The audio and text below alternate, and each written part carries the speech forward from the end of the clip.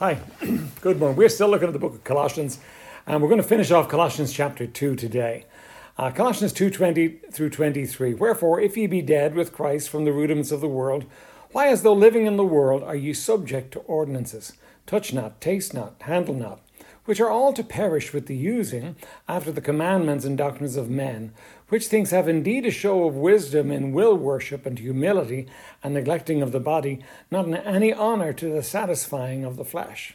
And the idea here is that since you're dead from the principles of the world, in other words, when Christ died for us, we died with him and we died to the world. And then he says, why, as though living in the world, do you subject yourself to regulations? Do not touch, do not taste, do not handle. All those things perish according to the using, according to the commandments and the doctrines of men. And while these things have an appearance of self-imposed religion and false humility and neglect of the body, they are useless as far as true spirituality is concerned. So let's just briefly look at these things here for a second. Dead to the world, its power is broken. I am no longer in bondage to the world. That's a spiritual reality. Oftentimes, though, we live as though we're not. Now, I think most believers after salvation will experience something of this truth. Some sin, some difficulty that dogged them in their lives before, and all of a sudden is kind of gone. It's kind of eureka, it's gone. It's where'd that go? I've seen people do that with smoking. They've put down cigarettes, and they've never wanted them again. I know in my own life, it was alcohol. Alcohol was just gone. It was taken away. It was gone 3 days after I was saved. And we experienced the reality of being dead to the world. Unfortunately for us, though, what happens is we watch other Christians and we end up taking our cue from them rather than taking our cue from God. And very often what happens is believers go back into the world. And then what happens is they're given a set of rules to enable them to live the Christian life, to do right. But what Paul is saying here is, let me paraphrase it for you. He says, why are you living by rules? Grow up and act like a Christian indwelt by the Spirit of God. Grow up, he says. Act like a Christian. You don't need to be living by rules. You've got a higher power within you, enabling you to live a holy life.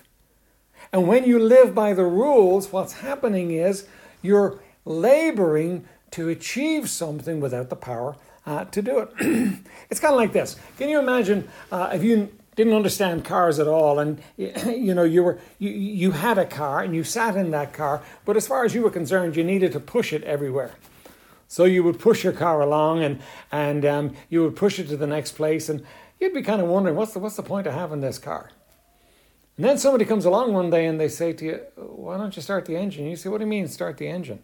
I know it's a ridiculous illustration, but it's helpful. And so he steps in and he turns the ignition and the engine roars into life and he says, now put it in gear. And all of a sudden you find out you didn't have to push this car. In fact, pushing this car was a labor that wasn't working very well for you. It's got an engine. It'll push you. You've got an engine inside you. A power to live the Christian life, the Spirit of the living God. And when you go back to the rules, what happens is you end up living way below who you're supposed to be with the rules and the doctrines of men. Bruce says this. He says, all such legalistic rules may have an appearance of wisdom, but they have no real value. Legalism doesn't restrain the flesh. It feeds the flesh in a subtle, powerful way. In fact, the most rigorous asceticism can coexist with insufferable spiritual pride, one of the subtlest and most intractable of all the works of the flesh. Oh, you know what? There are no two ways to live the Christian life, by the rules and by the Spirit. There's only one way, by the Spirit. If you live by the rules universally, it will lead you to pride. Just like it did for the Pharisees. It will lead you to pride. And also, you'll never achieve the holiness that God wants for you to achieve. You'll never achieve that holiness that brings you into sweet fellowship with Him. Self-imposed religion is man reaching to God, trying to justify himself by keeping a list of rules. Christianity is God reaching down to man in love through Christ.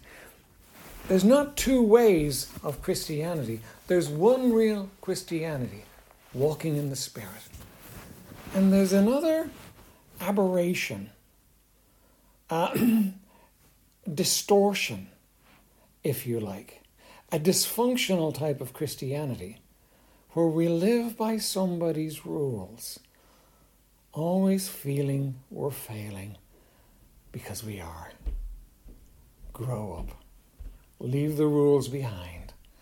Walk in the Spirit, and you will know the joy of living the truly Christian life.